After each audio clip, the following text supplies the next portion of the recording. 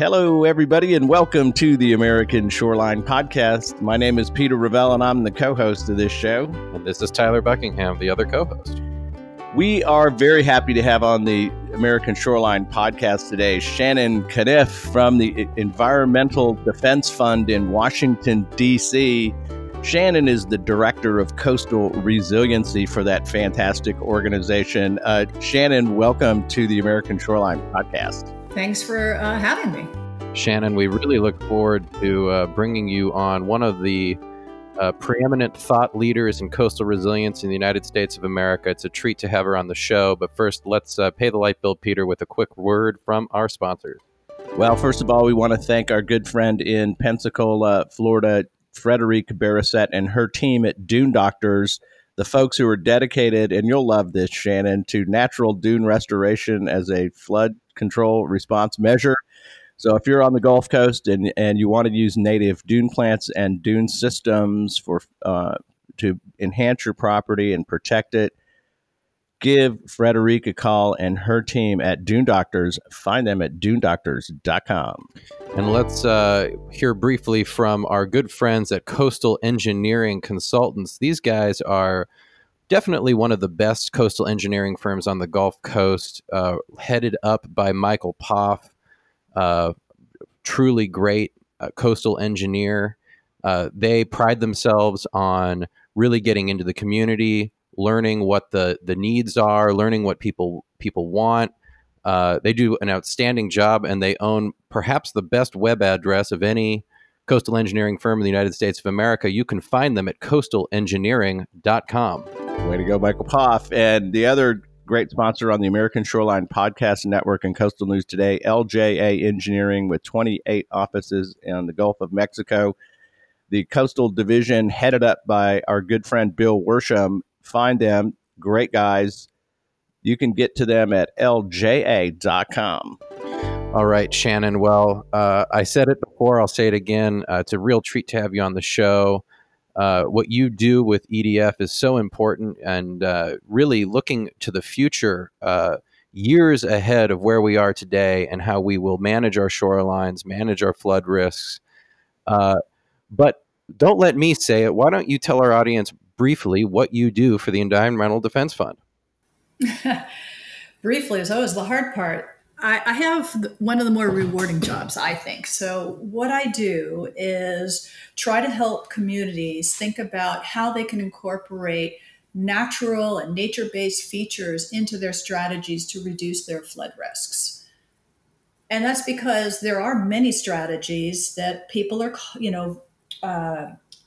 aware of, like seawalls and levees, but there are a whole host of other things that can be done to reduce flood risks. You mentioned dunes at the beginning. Putting it, good, well-vegetated dunes is a great strategy for coastal communities where dunes historically have existed. Wetlands and along our riparian areas, or even upstream, well above, so that water doesn't actually flow too quickly into streams and then into rivers, causing flooding.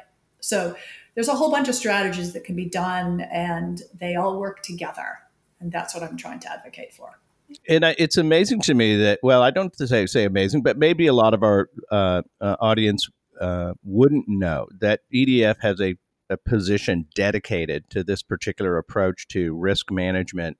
Why is this issue of natural infrastructure a focus for the Environmental Defense Fund? Well, I work in the ecosystems program, and EDF has also been greatly involved in climate change issues.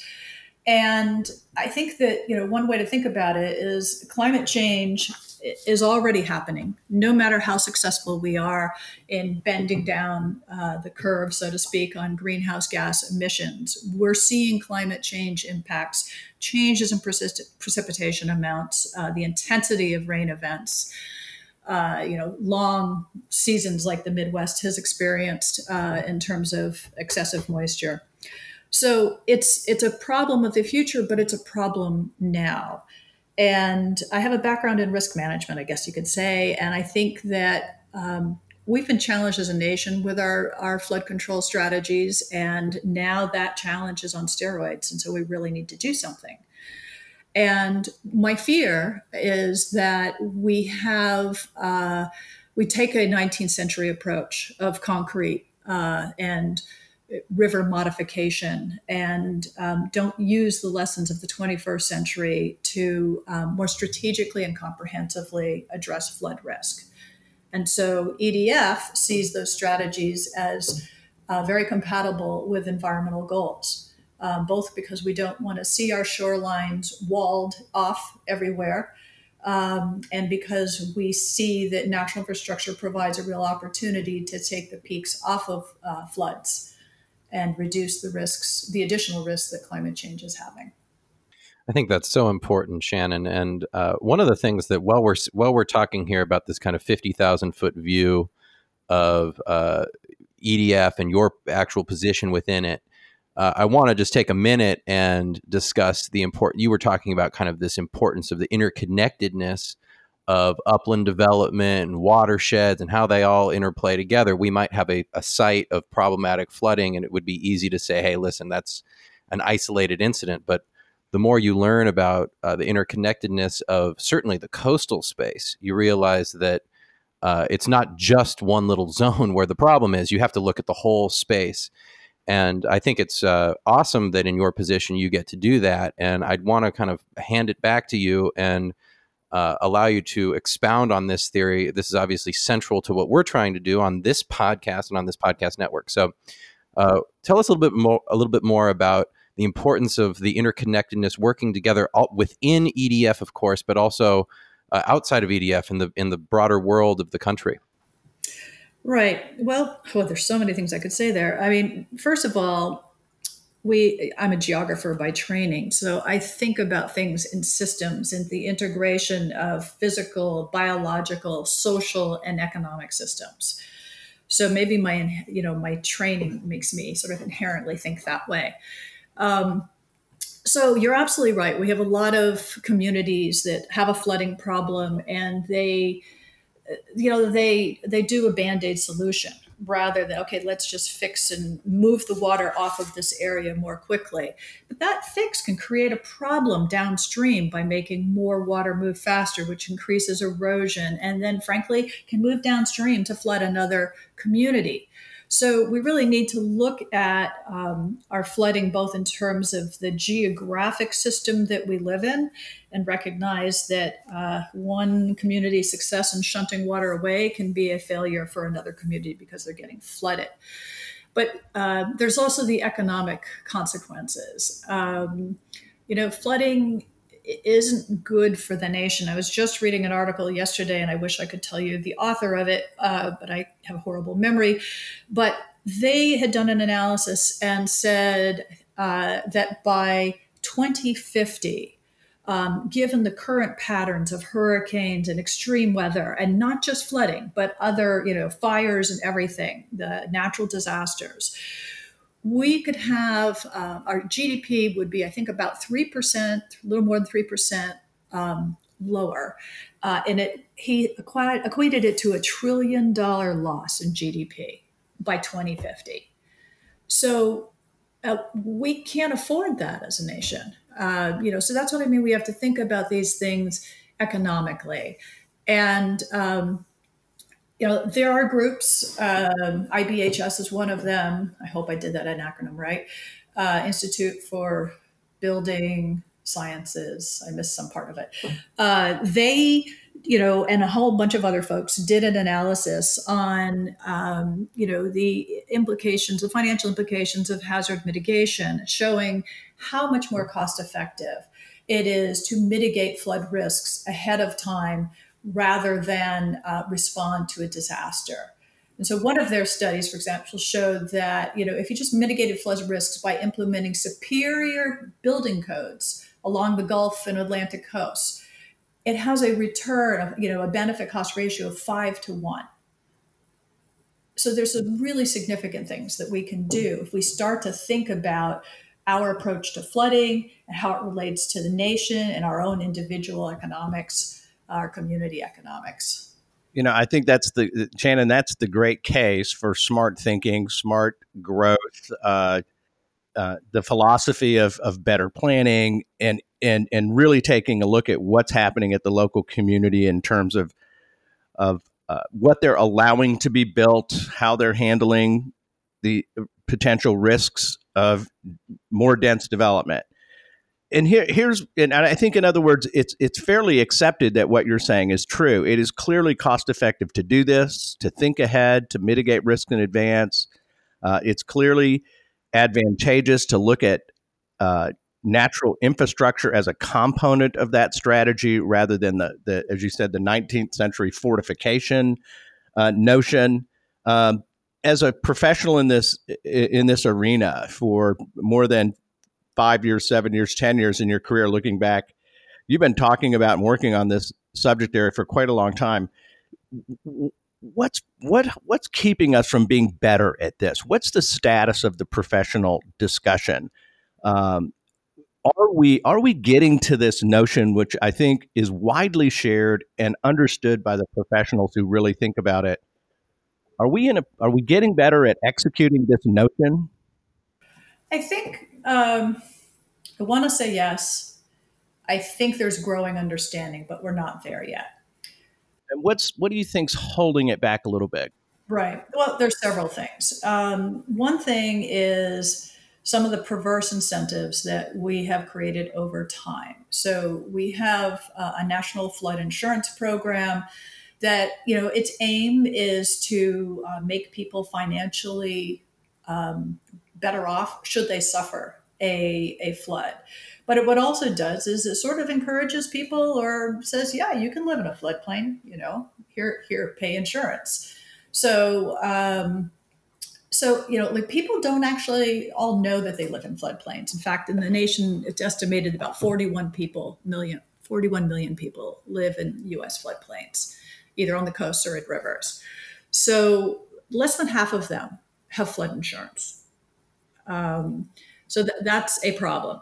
But the bigger problem, I think, is that we have a disconnect between local and state planning and actions that aggravate flooding. So, for example, urban sprawl still occurs, and every time you build more buildings and just sprawl out over the landscape, you are reducing its natural ability to act as a sponge to hold water.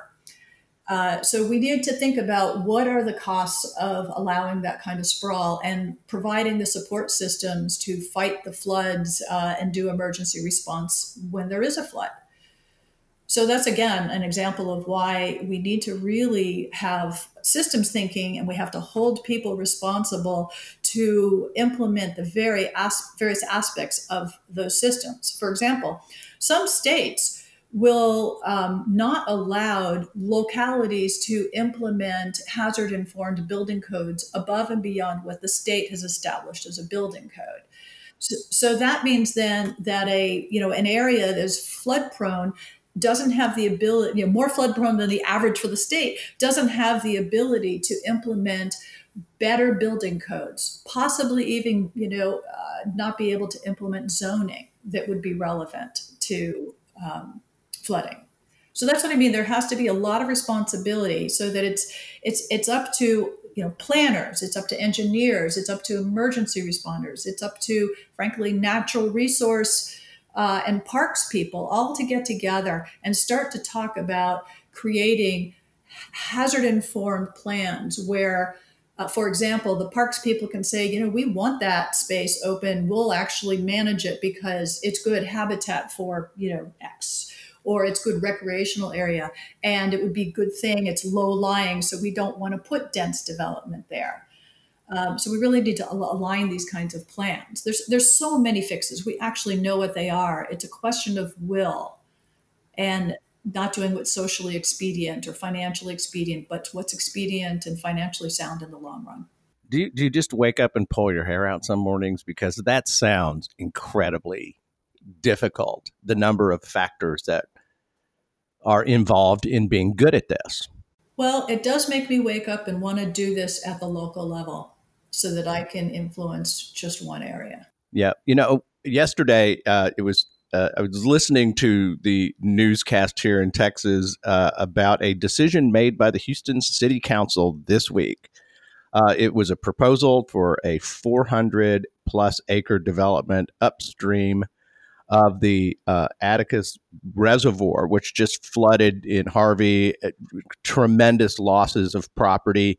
And it was an open area, it was a low-lying area, and it was an area that was currently in some sort of recreational status. And the city council voted to approve the municipal utility district, with basically authorized the development to move forward.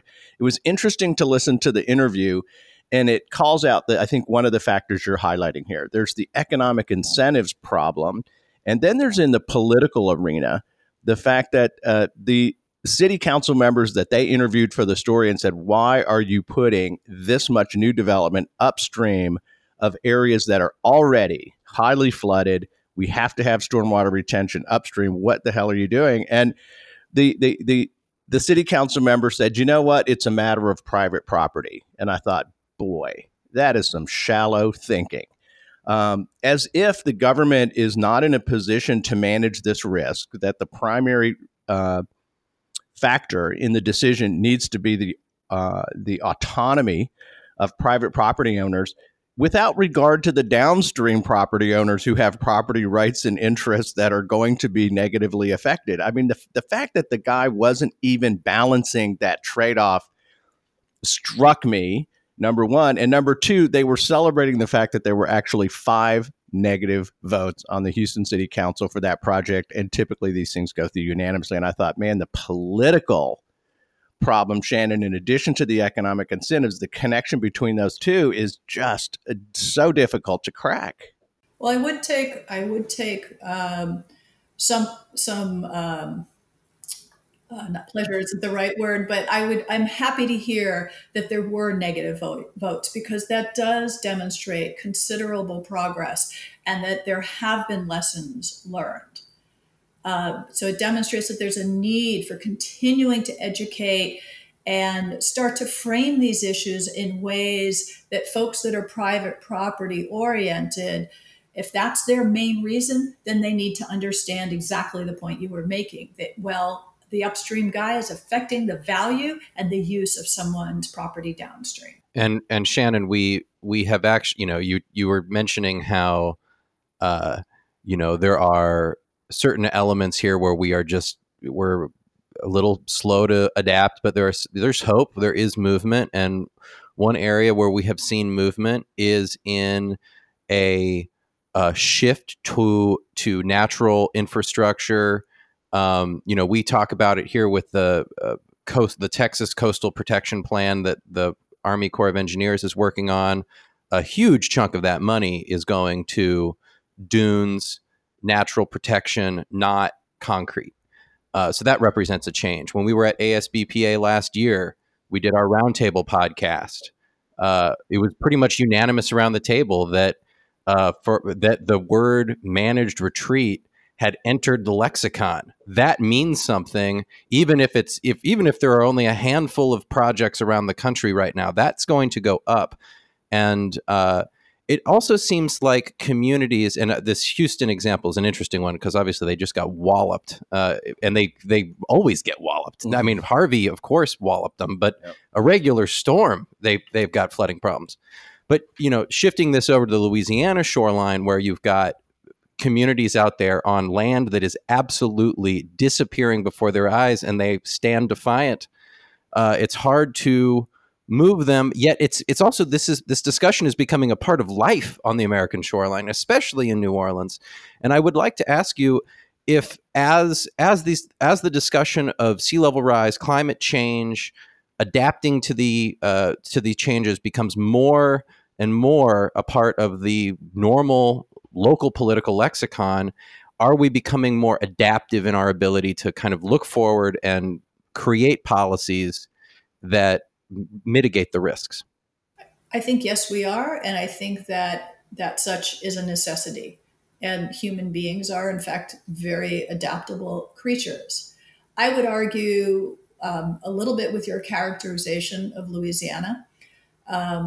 They recognize, the state recognizes it's going to lose an awful lot of land, and it has its state master plan to rebuild and reconnect the river, to help rebuild the wetlands and buffer some areas. But they recognize they're not going to be able to protect everything, and that they are going to lose a significant portion of their coastal areas. And we have coastal communities there who have been working under the LA Safe program or initiative, looking at how to build resilience and, where retreat may make sense and what do you need to make other areas attractive, to keep money locally. So communities are grappling with the very real existential issues. And that's exciting and that's important. And we need to, help communities have very difficult conversations about their individual and collective futures. Let's talk about, I think, the what is to me the interface between this, one of the fault lines in this issue when we're talking about typical engineering solutions. I like that you mentioned on river flows, the localized solution, moving the water quicker downstream, bigger culverts, better drainage, all of that passes the problem downstream. We're certainly starting to see that discussion on the Mississippi River system right now because of the flood on the Arkansas River, the Ohio, all of the tributaries in the upper Midwest, all of that water. We're at flood stage and have been for months now. So there is this tendency to go toward the structural. People want to, that's the first thing you think of. Well, damn it, let's just build a bigger wall. That is such an appealing, boom, it's what we want to do. Concrete, we're going to build a damn wall. We're going to get this water out of here. The alternative to that is this breathing, living system idea that EDF really focuses on. The ability of the river to have room to move, using natural infrastructure. When you're looking at projects and around the country, and you're watching us stack up billions of dollars in supplemental disaster funding, are you comfortable that the natural infrastructure approach is filtering its way into the project level at this point? How are we doing in our disaster supplemental billions of dollars that we just Congress just put in the hands of the Corps of Engineers and local communities around the country? The answer to that is very place-based. Some communities and states are looking more aggressively at natural infrastructure than others. It has to do just with personalities and how comfortable people are. And frankly, it also depends on the unique conditions of every watershed and every state, what the options are going to be. I was thinking about your comment about the Mississippi River. So I was involved in the Mississippi flooding in 1993, and a White House established task force that worked, and it was called the Galloway Report that we came out with. And in that report, we recommended making room for the river, setback levees, and a more unified system for the levees themselves. And we also talked about floodplain management and ways to pay farmers so that land could be flooded, but it would be productive use, for the farmers at other times. So these ideas are not entirely new. They're getting traction now, though, and that's what's exciting. And I think you'll find, where there is somebody locally who is a leader, and sees that natural infrastructure not only helps with a flood problem, but also helps with other local issues like recreational space or water quality or even endangered species habitat. It has multiple benefits that can add up to something that makes this area a tremendous community asset, or this approach of using natural infrastructure creates community assets. Well, let's highlight some of those folks that you had mentioned. the ASBPA, the American Shore and Beach Preservation Association, comes out with its best restored shorelines list every year. The 2019 announcement is out. Some of those, I think, fit the description you've made. Who comes to mind when you think of the folks who understand it, are executing it, and are getting it right? Wow. Well, let me do a quick sort of correction on that. So ASBPA has put out annually rewards for best restored beaches, which have historically been sandy, high energy beaches. And there's, oh my gosh, every year there's some fantastic projects and places that you might not expect. I mean, Galveston, for example, because it's Texas, and what you were just raising that example earlier, they've gotten awards. And I think, but what I wanted to say is that we have a new award that's called the Best Restored Shores, and we just announced it this spring. And the idea there is to give more recognition and traction for alternative approaches and other types of shorelines. So that the wetland restoration projects, the living shorelines approaches, for example, putting in oyster reefs, repairing mangroves and coral reefs, for example, would all be eligible. And those are kinds of projects that are going on in areas around the world and in the United States. Who are the leaders? Oh my gosh. I can think of several on riparian areas, but the northwestern states in particular have been working with TNC and other organizations, looking at adaptation and ways to find multiple benefits from river restoration and floodplain management and flood reduction. Vermont, where I live now, is actually doing a heck of a job after Hurricane Irene hit several years ago, and they saw the consequences of wetland loss and where wetlands had preserved, how it protected towns. And you see a very active effort here to make room for the river and use natural infrastructure. Well, Shannon, a couple things really quickly. The American Shore and Beach Preservation Association comes out with these awards every year. We got the new one, the Shore, Best Restored Shores. You are a board member on that organization, so when you say we, it is totally appropriate. And I just want to highlight that the expansion of this new award speaks to exactly the idea of the broader interconnectedness of the coastal space that we were talking about earlier, and just highlight the fact that when you are looking for a wild, healthy environmental system, obviously wild is in quotes because we've modified everything. There's no such thing as purely wild anymore. Maybe if you're in Yellowstone or something, but when you're on the American shoreline, you are dealing with the hand that we have been dealt is that the place has been modified for a couple hundred years now, certainly 100 years.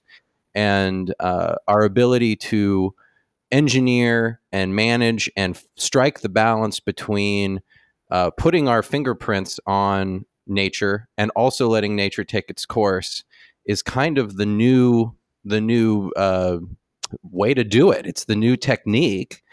And you, in your position with EDF, look to create policies and thought leadership going forward. And I'm just curious to know what's the trajectory looking like? Where do you see the state of the art in 10 years, 20 years?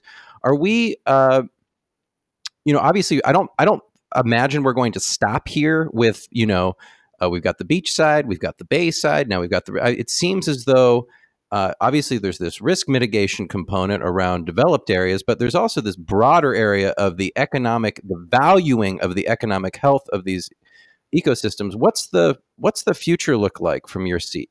Oh boy, you gave me about 20 different ideas and now they're all flying out of my head in a way. But I think the future, we in communities and as a nation are more comfortable with living with water.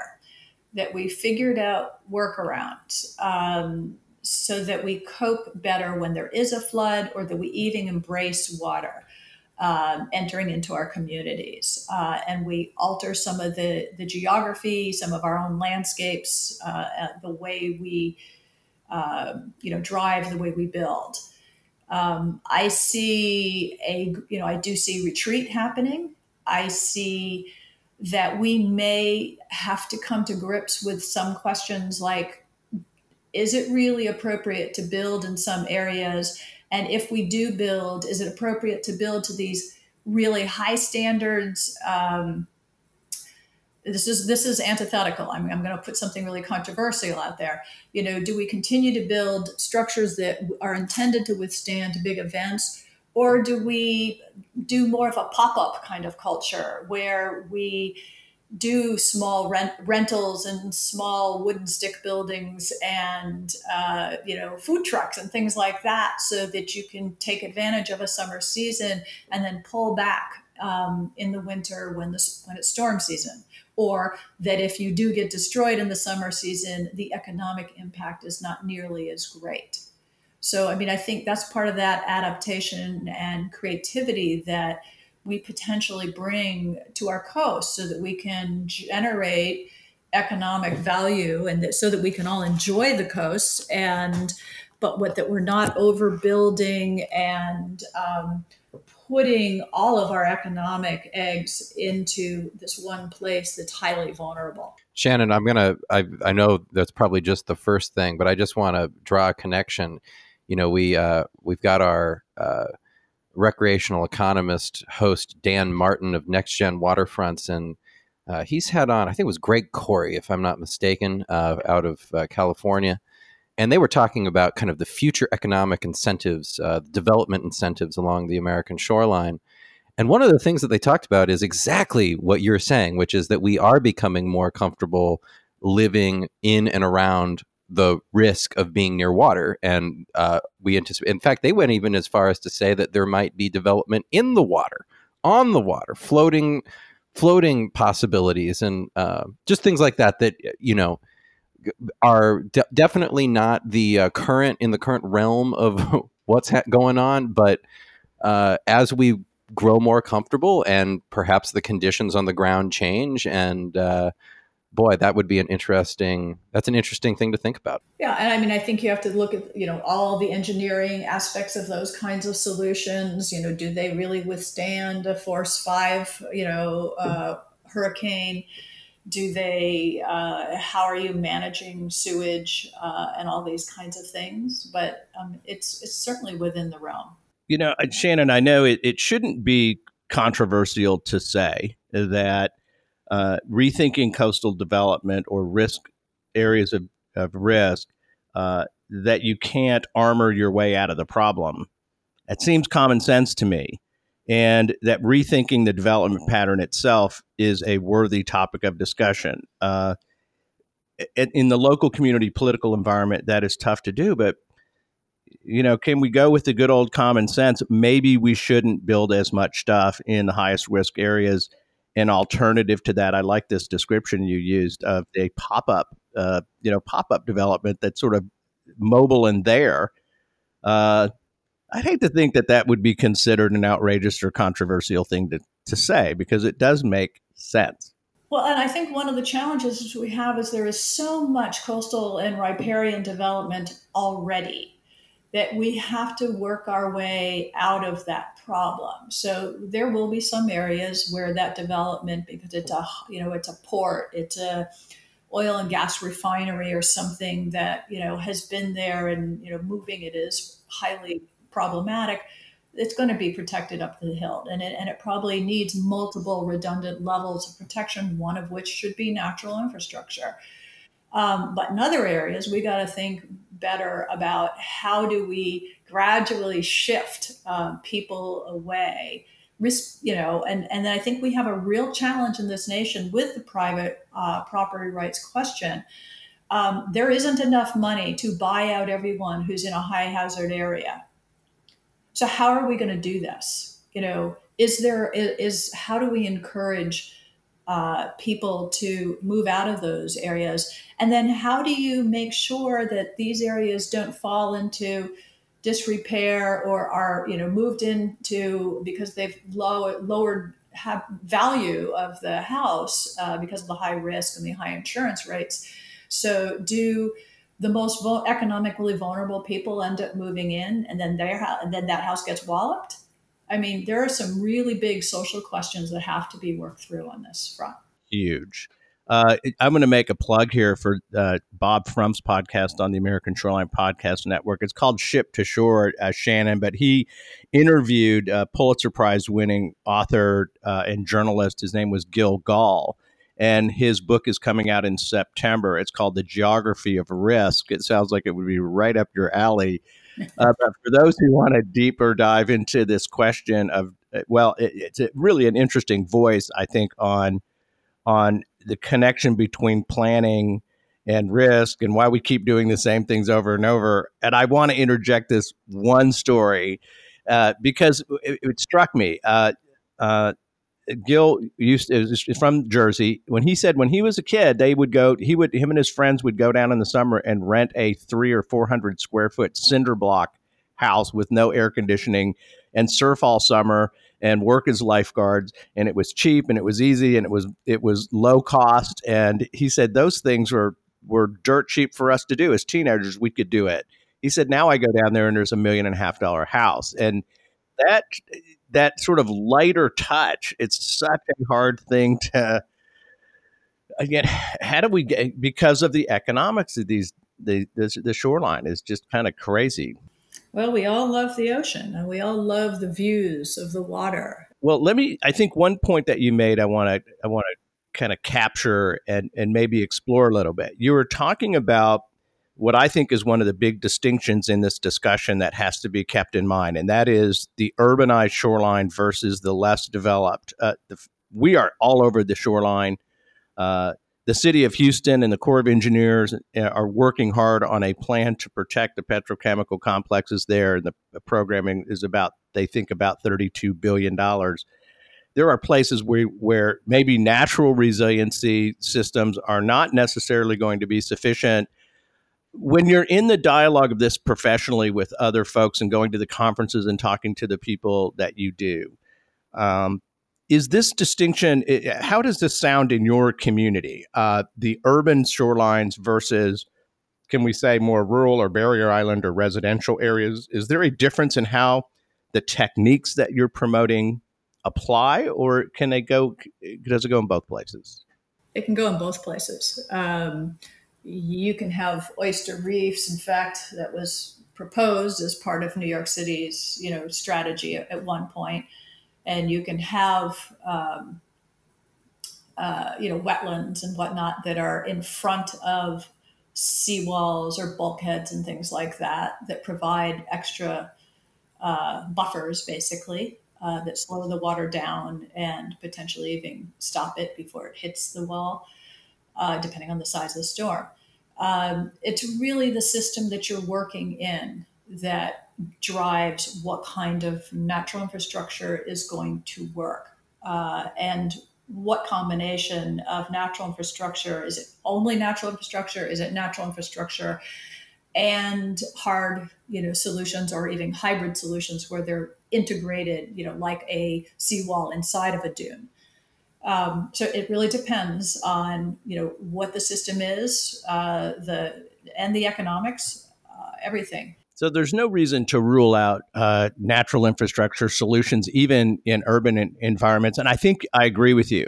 Two things come to mind. Number one, de Blasio's plan for Lower Manhattan, $10.5 billion, includes an extension of the island seaward into, I think he's looking at a wetland plateau, essentially, off of Lower Manhattan. I wondered if you had thoughts on that. And we heard the same strategy from the director of the Port of San Francisco when we interviewed her, a seawall that they need to restore, but a plan for an extensive marsh seaward of that. Have you looked at de Blasio's plan? Do you have any thoughts on what he's thrown out there so far? Yeah, I looked at de Blasio's plan in so much as I saw that it was this, area of fill that they would put off the lower end of Manhattan, as I recall correctly. And, I think it'll be interesting to see. I'd love to see the modeling on that to understand to what extent it'll work.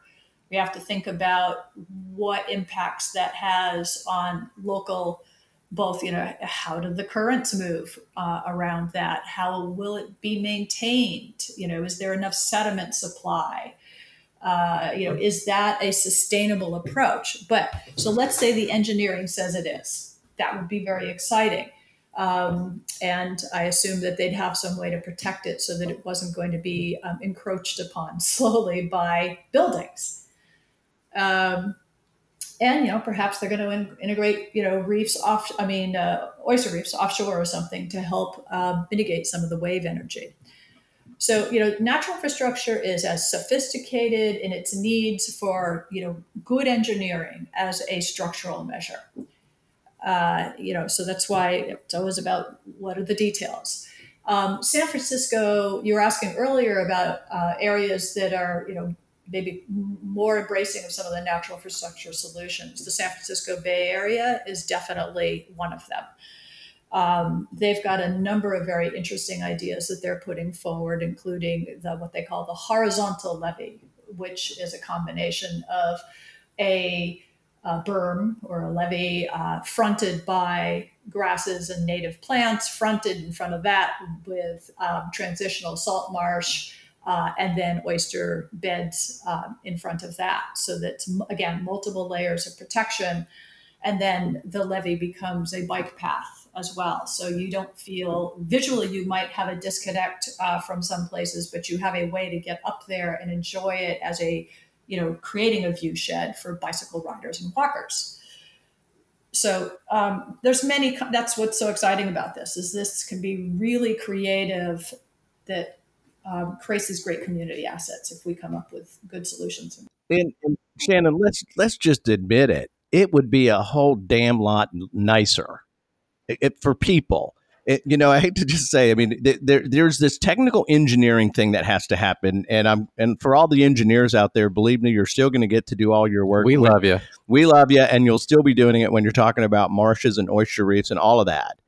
But the fact of the matter is, the shoreline is so much more appealing if it looks like this, as opposed to, and God bless the Corps of Engineers for the Galveston seawall, because it's done a lot of stuff. But I am much, much more interested in shorelines that look and act like that and are effective.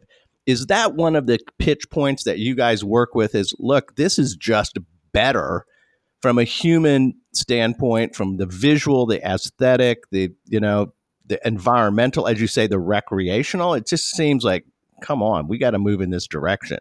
Yes, those are parts of the pitch point. It's aesthetics. It's also that it can, reduce the maintenance needs on the structural components that you have. It's the additional benefits that you get from water quality, or the attractive feature that you get more visitation to beaches that don't have these bad structures, hard structures. I didn't mean to say bad. That was bad on me. So it is. It's all of those things, and I think that's why it's getting the traction it's getting. Okay, so I am a disciple. I'm convinced this is the way to go in risk management, is to really think hard about these integrated natural shoreline approaches. Shannon, now you've spent some time on this topic. It all comes down to money. When you're looking at this problem, how do we pay for this stuff? Is there anything interesting that our audience should know about in how to finance these very expensive, large-scale initiatives that you're talking about? Well, good point. So one thing is to say that many natural infrastructure solutions can be more cost effective in the long run, even sometimes in the short run, compared to structural solutions. But the bigger question, I think, is really, how do we pay? So I have 2 points. If it's public, you can pay for it by bringing in other agencies that see those benefits, so they may have funds. So you start to blend financing. from, fish and wildlife organizations, the local game, fish and game, or the Parks and Rec, the water quality agencies, not just the flood control agency's budget. And that includes federal and state, potentially. From the private sector, this is the nut that really needs to be cracked.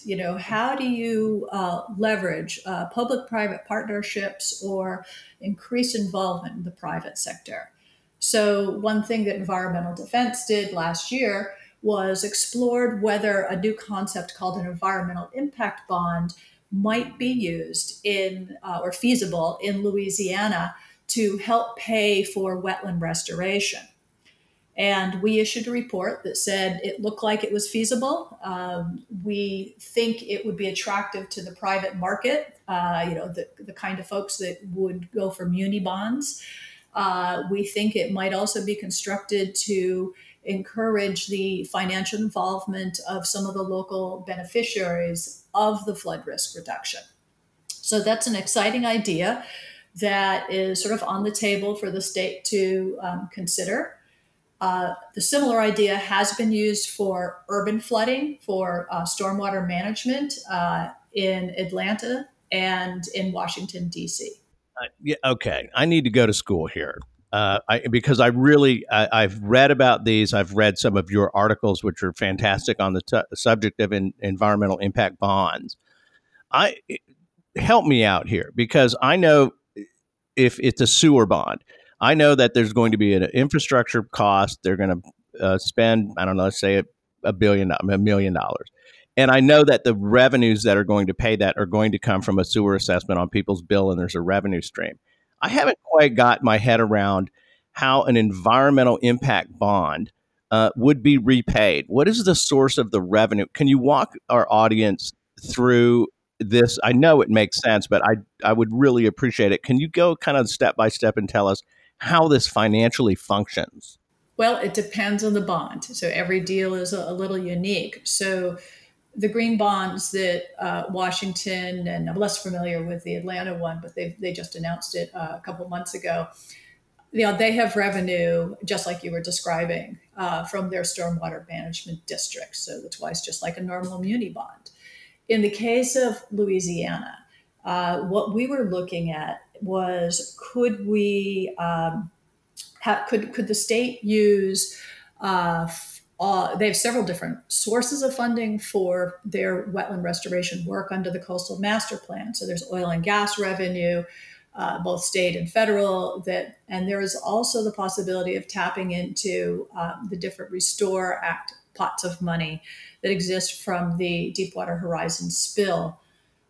So there are sources, and so you're basically it's just like a muni bond. You're paying for a product. It's just that you're getting the product sooner and faster. And I didn't mention that there's a performance-based aspect to this. So you actually know what you're getting, and you have a confirmation that you're getting that product.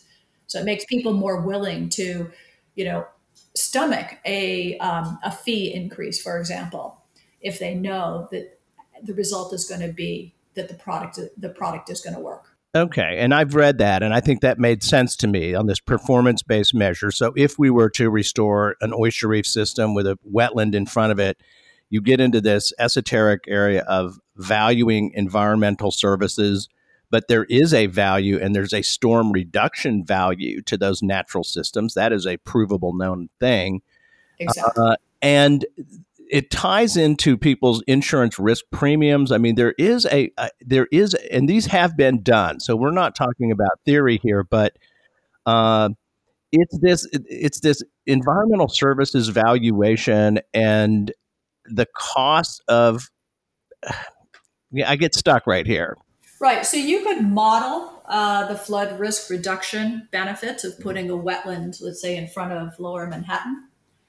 Right. You could then say, well, this is its predictive performance. Now, is it performing, or what is its average performance? So you could do something like that. Now, in Louisiana, we said the problem with that approach is it's hard to prove that it's going to work or that it has worked unless you have a big old storm, right? And that could be longer than the performance period. Like it might not be that happening in that 5 or 10 year performance period. So what we looked at is, well, could we just could we just talk to did the design of it meet the requirements that we are seeking? Is it elevated to this amount? Do we have the kinds and density of vegetation that we want, so that we expect that it will meet the modeling criteria? So we sort of finesse that, I guess I would say. The other financial sort of link here that needs to be cracked is, you mentioned it yourself, insurance. So if there is a way to bring in the insurance industry such that they are motivated to reward communities that lower risk, and that's an idea that's been bandied about. Insurance groups have been like, well, they're all about profit, right? So they're or product, what can they sell? So they haven't really yet been convinced, but there are a couple of interesting, glimmers of hope. I mean, there's a Mesoamerica Reef insurance product that TNC worked on with the insurance industry. And there are other folks working on the concept of a resilience bond. All of that to be determined. That makes sense to me. And I think for folks out there, when you think about how an insurance company looks at your house, they're going to ask you, do you have a fire detection system? And if you do, they're going to drop your premium a little bit. And they're doing that because it is understood and believed that if you have this in place, the financial risk to the insurer is lower. And I could see that with oyster reefs and wetlands and those kinds of risk reduction strategies, that if these things are in place, the chances that the property insurers out there are going to write bigger checks goes down. And they should be able to quantify that. That's what these damn people do all the time, is they're actuaries. They look at these kind of problems. They can quantify that.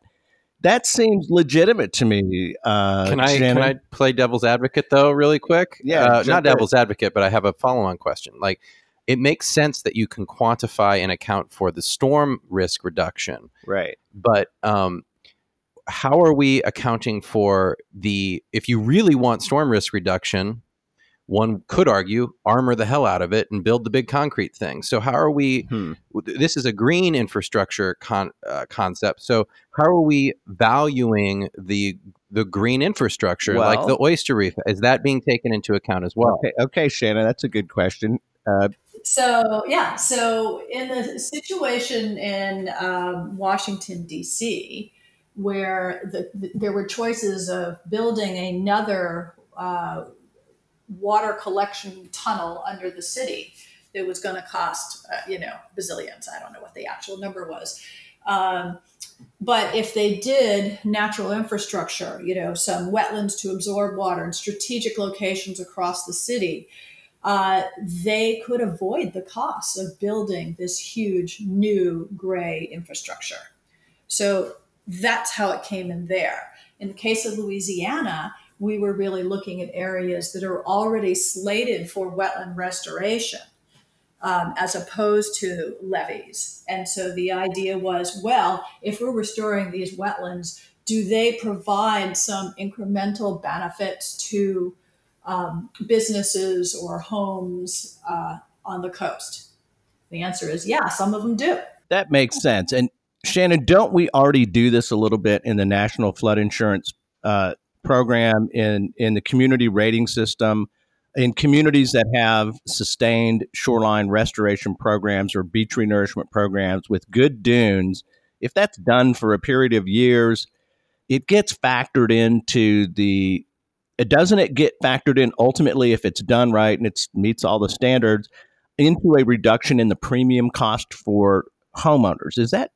Am I wrong about that, or? No, I think that's right. And then CRS also accounts for creation and protection of open space, which is basically natural infrastructure. So not every community actually recognizes this and counts these points, gets these points, or asks for them.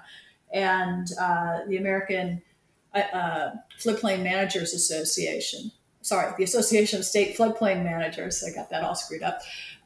They were working with a number of colleagues and NGOs to help come up with a green guide to CRS in order to help encourage communities to grab those points where they can. I think CRS could be, community rating system could be adapted to further recognize other natural infrastructure and other benefits. Even on-farm soil management could be a benefit because it could reduce flooding risks, for example. That's a subtlety that is not yet captured under CRS, to my knowledge. Well, I can see why this would be a very interesting position that you're in professionally, because this is a very innovative, probably the most complex and innovative discussion that I know about on the American shoreline is the integration of this, natural infrastructure for extreme weather and risk reduction, the politics of it, the economics of it, the insurance of it, the financing. I mean, this is sort of where the rubber meets the road. And to be honest, I find it's kind of a bit overwhelming when you dive into the details here, how to, man, what a great job, Shannon. Not dull at all. No, there's never a dull moment in my job. That's absolutely true. But the best reward is when you climb up on some beach and you see a healthy dune and a broad beach and you see people out there playing, and you sort of say, yeah, this is the way it can be. When you walk along a river and you see a broad, wide floodplain and, people fishing there and picnicking, or people doing bird watching. Yeah, this is the way a floodplain should function, and it should be allowed to flood periodically and do what rivers do. And we just sort of need to acknowledge that and start making room for those rivers, and we need to start adapting to higher seas and more water. So, Shannon, we have a few minutes left, so I want to return to this idea of kind of what you were just talking about, this kind of view to the future. Clearly, we are getting better at understanding that natural infrastructure, green infrastructure, has risk mitigation benefits and then benefits beyond that, whether it's a nice view or whether it's a healthy ecosystem so we have healthier air, or maybe it even mitigates climate change by sequestering carbon dioxide. So there's clearly benefits here, and I'm wondering, as this pendulum, I'm going to swing back to this this concept before of the pendulum seems to be swinging. It seems that we are moving out of this kind of industrialized concrete gray infrastructure, it's called, view of the world, that we are masters of the domain and we tell the water where to go, to this place where actually we need to live with, coexist in a more we're both the friendly way, more respectful to natural processes and letting nature and the planet kind of show us the way a little bit. And I'm wondering if you see that pendulum, how far the other direction do you see that pendulum swinging? Are we going to move to a place? It's hard for me to imagine a situation where New York City retreats. I can only envision a situation where there's a big concrete structure, maybe buried underneath green infrastructure, but it's still there. And I'm wondering, is there a future where that gray infrastructure actually goes away? Does the pendulum swing all the way the other direction? I don't think so. I think the engineered structures have a place. They work. We have considerable infrastructure in some areas that we want to protect. And I think you're right. I can see parts of New York City moving back, but as a whole, New York is not going to disappear. I think that the future, I just think that the problems are big enough. The engineering challenges are there, whether it's structural natural infrastructure approaches, we need a balance. You need to have both, and there are places where you might have just one. Yeah, let me just clarify this too, because I think that there's an important distinction, and also just when we think about this, we inherit, New York City's situation is an inherited deal. Same with Houston, Galveston, just basically every place that exists right now. But as decisions, you were talking earlier about sprawl and new development. Of course, our population continues to climb. There will be new houses built. There will be new communities developed and planned. And they are being developed and planned right now. There are probably hundreds, if not thousands, of communities that are being planned in the United States, many of them on the American shoreline as we speak. And for those communities, these new developments, I wonder if this integration of the value of working with the planet, if you will, is being embraced. That's kind of my question. Yeah, so I think that's very dependent on the developer themselves and what their vision is and what local communities ask and demand of local developments. I think that there's a tremendous opportunity, a marketing opportunity on the part of local developers in, showing that they build above code, for example, that they're building, more than the minimum, and that they are in a safe location or, not a high hazard location. No area is completely safe from a natural hazard, but I think that can be part of it, and showing, there are developments all around the country where the developer has integrated nature and natural areas and protected set-asides, that will not be developed and will not have even, paths through it so that nature can exist without interruption, so to speak. So that's there. And the question is it marketed and championed and attractive enough to people to move there? And do they pay a premium for that? Or is there enough benefit that, it actually costs them less because they have good transportation systems and they have lower flood insurance, or, don't need to have flood insurance with their mortgage? So I think there is a future with that. And I think we need places that are attractive so that people will say, you know what, I want to move away from this high hazard area. I want to go, to place X. Well, there's a lot of learning, Shannon, I think, to come. It's so great to see the conversation reaching the level that you're involved in and EDF is involved in. I like to say reality is a relentless teacher. It's going to keep teaching us what we're doing wrong, because it'll come up and bite you. And I do think that's a driving force in the work that you do, is that these disasters are going to ultimately, if we keep making the same mistakes, are going to become unaffordable, and people are going to start looking for these, as you suggest, places that are less risky and better managed and that kind of thing. Maybe that is what drives us ultimately, is we can't write the checks to be as stupid as we have been, if I can be flat honest. Do you have any closing thoughts on this amazingly interesting topic that you're involved in? Well, I think that, what you were just saying is we also need to do a far better job, and it's very hard, of what we're doing right. Because the problem is, when you're doing something right, you don't have a disaster. And it's very hard to collect the information, say, look, this is why they didn't have this disaster. We have to do better with our storytelling in those areas. And I actually appreciate the chance that you've given me to share some of these stories, because it's very promising. It's very exciting, to look at the future.